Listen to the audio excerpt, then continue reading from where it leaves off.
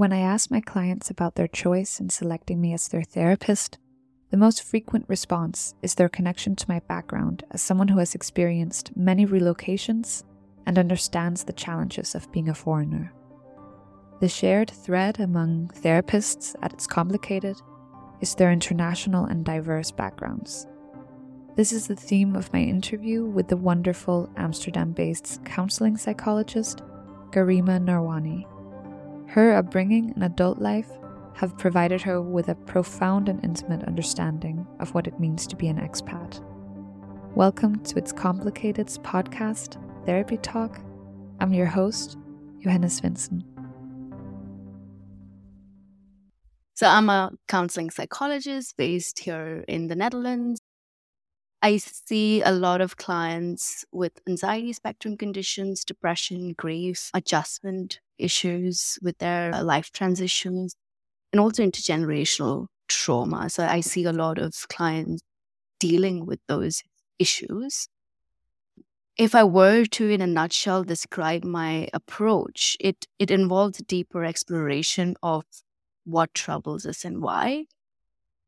My style is to learn about the root system to understand why the surface looks the way it does.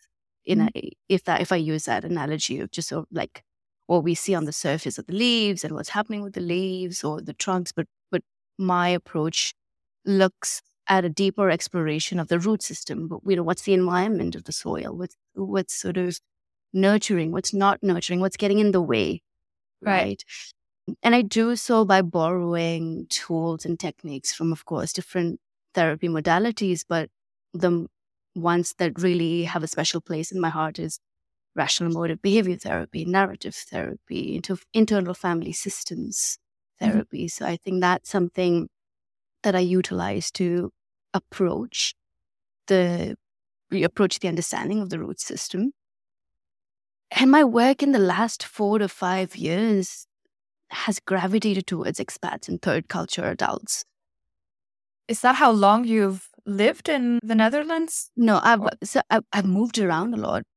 So I think from 2018, when I started my private practice, a lot of just my clients seem to be expats or third culture adults, who've grown up in countries different to the countries their parents grew up in. Yeah. Right. So it's just so happened that, a lot of my work started to see people with these backgrounds walk in. So that's me in a nutshell and my profession. Amazing. Can you say a bit about what actually are the unique stressors of expats, since you've come to work as much with that group of people as you have? Yeah. I think it would be helpful to sort of express that with my own sort of background, being an expat myself. Yeah. So I've literally lived a life of just sort of one place to the other. And even if I've lived in a country long enough, I've sort of moved around in different neighborhoods as well. So I've just constantly, I feel like I've moved a lot. So I was born and raised in Dubai, UAE. For the first 13 years of my life, I was in Dubai. And I moved to India in 8th grade. And I don't know if you know this about India, but India is such the interesting part of India is that there are just so many different states. But say if you move from one stage to the other, everything changes. The language changes, the script changes, the food, traditions, culture, the way people dress, everything about it changes. So it almost feels like you're in a very foreign place, yet familiar. It's difficult to house this connection, if that makes sense. It's so different, but familiar. Yeah. So that's sort of what I was growing up with. I did my high school, my undergrads, my master's in different states, which was challenging in its own way. And then I moved to South Korea with my husband for 3 years in a very rural town as well. Not the shiny Seoul or Busan, the metro cities, but countryside Yeah. of Korea. And that was during COVID times as well, which kind of extended our stay in Korea. So 2019 until 2022, I was in Korea before moving to the Netherlands, and I'm here. Looking back on it, I now realize like, oh, that's a lot of, that's like the cyclical uprooting and adapting and uprooting and getting adapted. I think I've realized a lot of the expat issues through my own experience and through my own connection with my own experiences of being an expat and what actually that means. Because it wasn't until I actually sat down and realized what this means. I always thought of myself like this breezy, easy to adapt, and I'm the bohemian nomadic lifestyle kind of is appealing to me, and I'm just so easygoing. But it wasn't until I actually took a deeper look and I realized that I think I am just adept at mirroring and masking. It's not so much that I am. Of course, one part is that I'm adaptable and resourceful, which of course is I guess the byproduct of having moved around so much. But I just thought of that like as a personality trait, and like, oh, this kind of lifestyle suits me. But I realized like, but there's this nagging feeling. There's this something's missing, something's not adding up, or something just doesn't fit quite right enough. Yeah. And it was then when I really sat down and realized that I think I'm just good at mirroring and good at masking and good at finding these kind of tactics to fit in. And I didn't even realize I was doing all of that. And I think which kind of makes it this the foundational quality, I guess, of an expat life, this everything revolving around belonging and wanting to belong and respond in everything that we do is a response to that need, if that makes sense. Yeah. Right. So however you choose to respond to that need it becomes this identifying factor almost. Yeah. Kind of describing the expat living.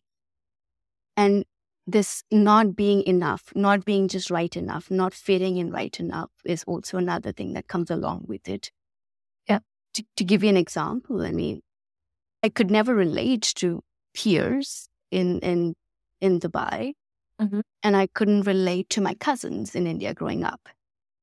And not having the space where I just feel like, oh, I get this, or people get me. Yeah. I couldn't understand references growing up with my cousins, right? Like what they grew up with, what slangs or what games they grew up playing. I didn't grow up playing those games. So I just couldn't understand and couldn't relate. So in Dubai, like I grew up listening to Hindi music. But my friends could not understand that because they were just exploring global Western US top charts and, UK top charts kind of music. And I couldn't get pop cultural references there either. So always feeling the sense of where do I belong? Which society do I subscribe to? It's a part of both these experiences, expat culture as well as the third culture, a kid growing up. Yeah. So that was something I noticed in my own experience, which also kind of shaped my viewpoint in my work. So with this foundational understanding, what type of specific challenges are you on the lookout for in your work with expats? So it kind of shows up in a lot of different ways, right? Yeah. So on the surface, it'll show up as even social anxiety. Sometimes it shows up as addictions. So all of these top layer, right, of how it shows up sometimes in just sort of dissatisfaction with everything. Nothing particularly feeling like it's off, but everything feels off at the same time. Feeling lack of intimacy and lack of connections with people around, feeling misunderstood, feeling like you're just out of reach, right? Or a misstep. You're just not in the same rhythm with people around you. Shows up sometimes like that. And you also tend to see this isolation, that you see a lot of guilt as well. You see a lot of this homesickness, and you see a lot of comparisons as well. Like, oh, but life wasn't. If I talk about expat life, and just expat life, and not third culture phenomena, then it's like you can see this dissatisfaction with, this gap between the expectations of how life was supposed to be in this country versus how it is. And this constant going back and forth. But let's say, but in India, this wasn't the case. But in India, that wasn't the case. But in India, this is the food. And in India, you can go to a specialist and not really have to go through a GP to have a referral. And this constant going back to what you've known and holding on to those standards and wanting for those standards to sort of be recreated here. Yeah. It creates this dissatisfaction that you often see with a lot of expats working through this adjustment period. And that adjustment period is almost this golden period where it can either offer us the opportunity to look for a new normal, or you get sort of trapped in the spiral of nothing is like my home country. Right. And it's sort of, we are robbing ourselves of the opportunity to give this new country a shot. So that adjustment period is actually a very crucial one, where we can explore this, where we can witness these experiences that are so natural. And that's what partly is, for someone to witness how valid these reactions and responses are to this life transition. Yeah. Right? That it's not just in your head. You're not overthinking. This is a real thing. So it makes sense you'll be feeling all of this. It'll make sense you'll wake up with this feeling of, I don't know what's wrong, but something's wrong. Yeah. I don't know why I feel this way, even though I have a good job and a good relationship, but something is different. Does it also become an opportunity to do work around clarifying values? Because what I'm hearing you say is that sometimes it is just a feeling that something really significant is not being met, or it's not being watered sufficiently. Yeah. Yeah, I think it's a huge opportunity. And I think that's the kind of work that I do with this group, because it's this opportunity to get to know their cultural lived experiences, get to know their spiritual beliefs, get to know these beliefs that maybe are inherited. It's all these things. It's an opportunity to learn about their cultural identity and how we can, I guess, find this harmony. Like, okay, this is where you come from. How do we sort of preserve these parts that are valuable to you in this new place? How do we do that without necessarily disowning in the pursuit of fitting in, if that makes sense? Yeah. Right? Because that's what also we see, this disowning and sewing down our cultural identities, parts of it, to make it easier to fit in. But you mentioned briefly that you also do rational emotive behavior therapy. And I was wondering, just because I'm so ignorant within that specific approach, how you would imagine using specific strategies from that modality to address these types of challenges. Yeah. So if we talk about through the lens of REBT, right, we know that it's not just an event and a behavior, right? It's not just what happened and I'm responding to it sort of blindly or just in isolation of the event, but it's more about how we perceive the event that sort of shapes the way we respond to it, right? So Yeah. it's the perception and the focus on the meanings we've assigned to this experience, what beliefs are functioning in the background, what's the context within which we're experiencing this, right? So all of that kind of helps us get to know how we're approaching this and why. And it's less about the events in some cases and more about what this event means to us. Yeah. And if we are able to understand that and hold space for that, what this means to them, and of course for them to feel, okay, yeah, that makes sense. I mean, if I were to view this event through that lens, it makes sense why I'm reacting or responding this way. But maybe there's another story to this event. And what could that be? And the exploration of another story that does suit me more, that still makes me feel like I have a sense of control, or I can do something about this. It's not the only story. It's not the only lens. Right? So that's where REBD would come into play, if that makes sense.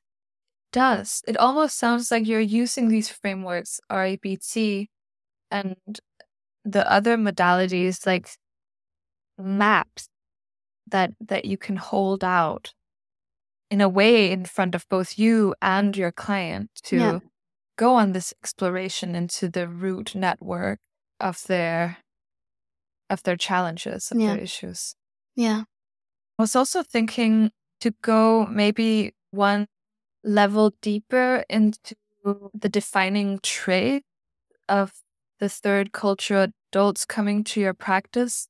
I have some theories that, for instance, they engage in more therapy speak. They have, done more work beforehand also. You mean the third culture kids? Yeah. Maybe as part of their journey, just trying to always fit in. Yeah. I think what you're also kind of hinting at, what I'm hearing from what you're saying, is also there's this sense of searching with third culture kids who are now adults. There's this always constant yearning or urge of just searching, and I guess in the pursuit of that, or in the process of searching, I do believe some of them are trying to grasp at something that could resonate with them, because that's what the experience of third culture is.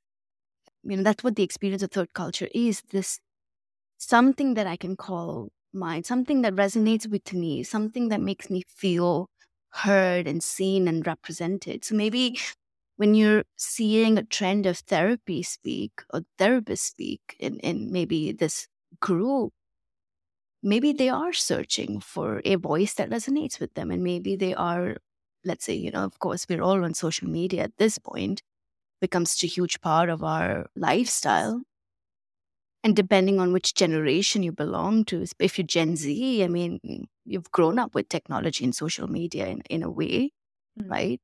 So you're also, the exposure to these voices out there is also heightened. And maybe we are seeing a growth in the acceptance and sort of adopting these terms, the trend of the therapist speak, like boundaries and healing and attachment styles, and what kind of disorder diagnosis do I have. And maybe this group is also trying to solve through their searching this internal dichotomy, if that makes sense. This internal, like, what am I? Who am I allowed to be? And maybe labels and therapist speak can offer us this respite temporarily of who am I allowed to be? Oh, maybe I'm just this, and maybe I am, because I have a disorganized attachment style. This is who I am, I mean, I was just going to say, actually, I was just going to say that it's so weird being a psychologist myself and then realizing how normalizing and how helpful it can feel to read about a new category and seeing, okay, maybe that actually truly is something that applies to me. I think that what you've just highlighted here is, so on one hand, we're talking about people coming in with therapist kind of terms, right, that they've heard or adopted, which can be problematic, but also on other levels, it's empowering because it's starting up conversations that we've needed for a very long time, right? It's empowering us with knowledge. And yeah, and that's exactly it. Labels and these terms. I think the important thing to realize is that the labels are not the whole story.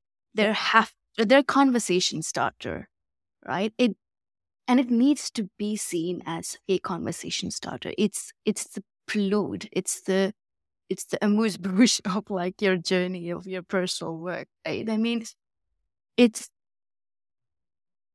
important to have, of course, these terms that help explain, am I meeting this? Are these symptoms, resonating with me? And that's what it is. They explain what it is.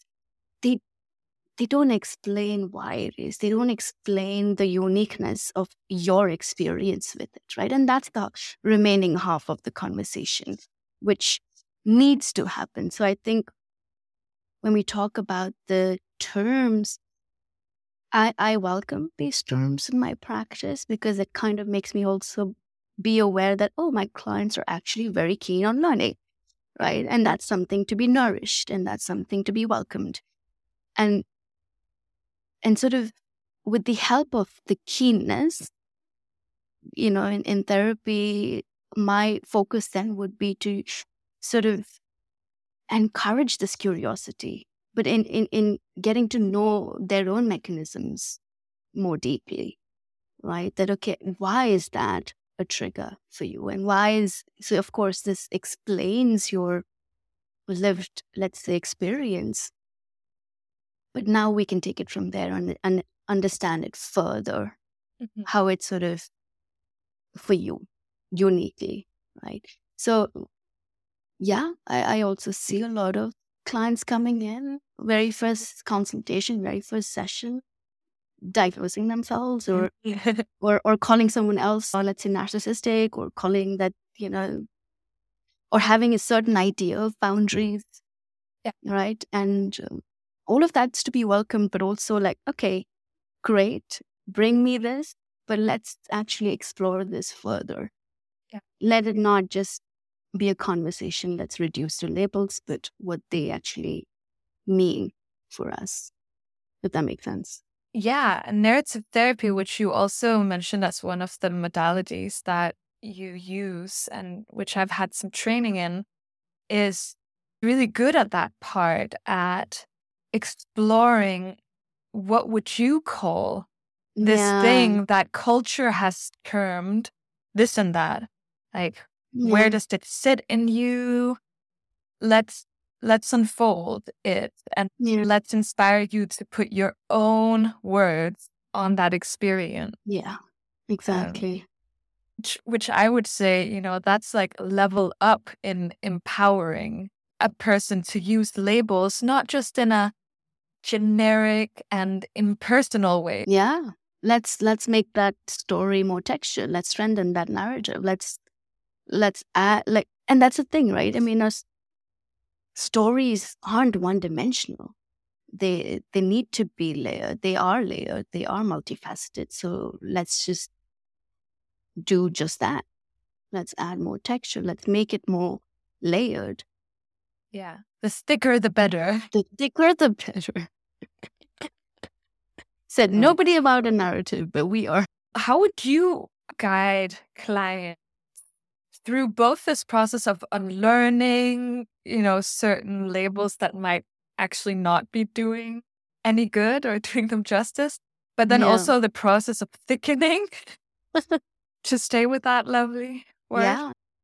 I think oh, my curiosity always takes me to, I mean, even with people in general, but also with clients, is how they see something and why are they seeing, let's say, things a certain way. So I kind of would like sort of understand it from the point of view of their connection with this label, what sort of purpose is that serving them, and to understand what's the hold for them, what's this need to connect with that particular label. Why have they, maybe, is this a defining thing? Is it an identity thing?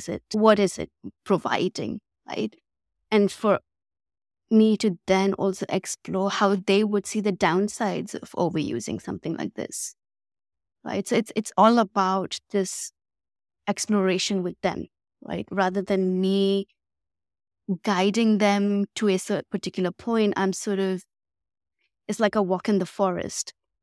Hey, should we look at this? And, how are you looking at this? How are you finding this? Right? And what do you think about this? Shall we sit some more on this? And then, or do you want to keep exploring different things? It's more like I'm just along for the walk, if that makes sense. So it's more me being and staying curious about how are they seeing and why, and seeing if they can themselves identify downsides, because they are capable. Most of our clients are capable of identifying downsides, identifying problems, identifying this can be problematic, right? And for me to give that acknowledgement to them that they are capable of finding out and steering this in a different direction. I'm asking the questions. I'm just merely here for a conversation, right? So, and a lot of clients have done that. A lot of clients then start to be like, yeah, I think it's a limiting thing. Like, if maybe it's keeping me from exploring more if I just stick to this label. Maybe it's not exactly defining what I am going through, right? And then we sort of turn that conversation into, if these labels aren't adding too much, maybe let's just focus on your experience of this, how this feels like, how this looks like to you, how do you react to it, right? So labels like, oh, my narcissistic mother did this and this and this, or my narcissistic friend did that, and then, getting to know more, like, what do you mean? How do you mean? What are you really referring to? Yeah. Right? So not in terms of making them drop that label, but making them see that this is more about the experience with your mother or with your friend. And of course, where there is cause of alarm, we address that, right? Because I do have clients who've been in narcissistic relationships and recovering, after that. But of course, whenever there is a cause of alarm, we address that. But we also have to then see, is it just an overused term? Is it actually happening? So, which requires a lot of curiosity and patience that, okay, let me really see what's happening here before we deem this as therapist speak, if that makes sense. Yeah. But I also really like the metaphor of the therapist being someone who is joining the person in a walk through the forest. It's like a way of revisioning traditional therapy as something going on in a secluded space where the therapist is the expert or just a blank slate. Yeah.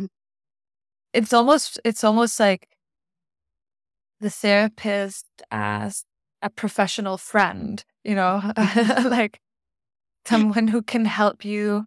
Yeah. I've always identified as a hired Sherpa. I like that better.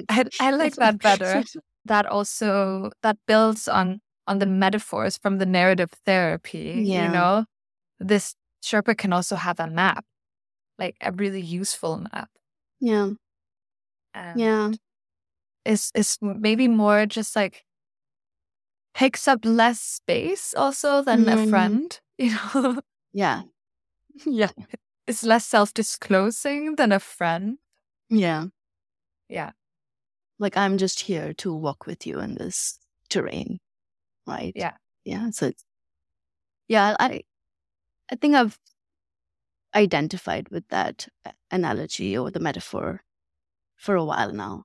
That I realized, what is my role? And it seemed like more sort of guiding, being curious, but guiding in a way where I'm still waiting for the cues from who I am with. Do you know that the first time I had a session, actually my mentor told me that I just had to remember that I was a hound, that I was a hound dog, that, you know, that was my job to follow the lead and to explore and to put my nose down and like sniff out the details and Wow. and that I just had to make my curiosity take the lead and do the job. And Yeah. so I think I'm gonna adopt the shirt now. Please do. Like reclaim that. And I'm going to adopt the hound. I mean, that sounds really apt. Thank you so much, Garima, for letting me pick your brain. Oh, It was it's wonderful. been an absolute pleasure. Thank you for having me. And I love having these conversations, and I could probably go on and on about what we've just spoken about. So thank you for giving me the opportunity. Thank you for not only listening, but also for embracing this third season of the podcast so well, downloading and sharing it as much as you have. My aim with this podcast is to provide insight into how the practitioners in our diverse therapy community work, and to inspire you to care for yourself and your mental health. I also want to acknowledge that this episode is a week late, and for that I apologize. As a therapist and one of the co-founders of It's Complicated, I conduct client sessions in addition to recording, editing, and managing this podcast and leading the therapist community. Since our team at It's Complicated consists of just 10 mostly part-time individuals, and our focus is on organic bootstrapped growth, our product and content have a very human touch. While this is meant positively, it also means there can be delays, especially when someone falls ill, as happened with me. Anyways, happy holidays to those who celebrate. I hope you have a restful end to the year.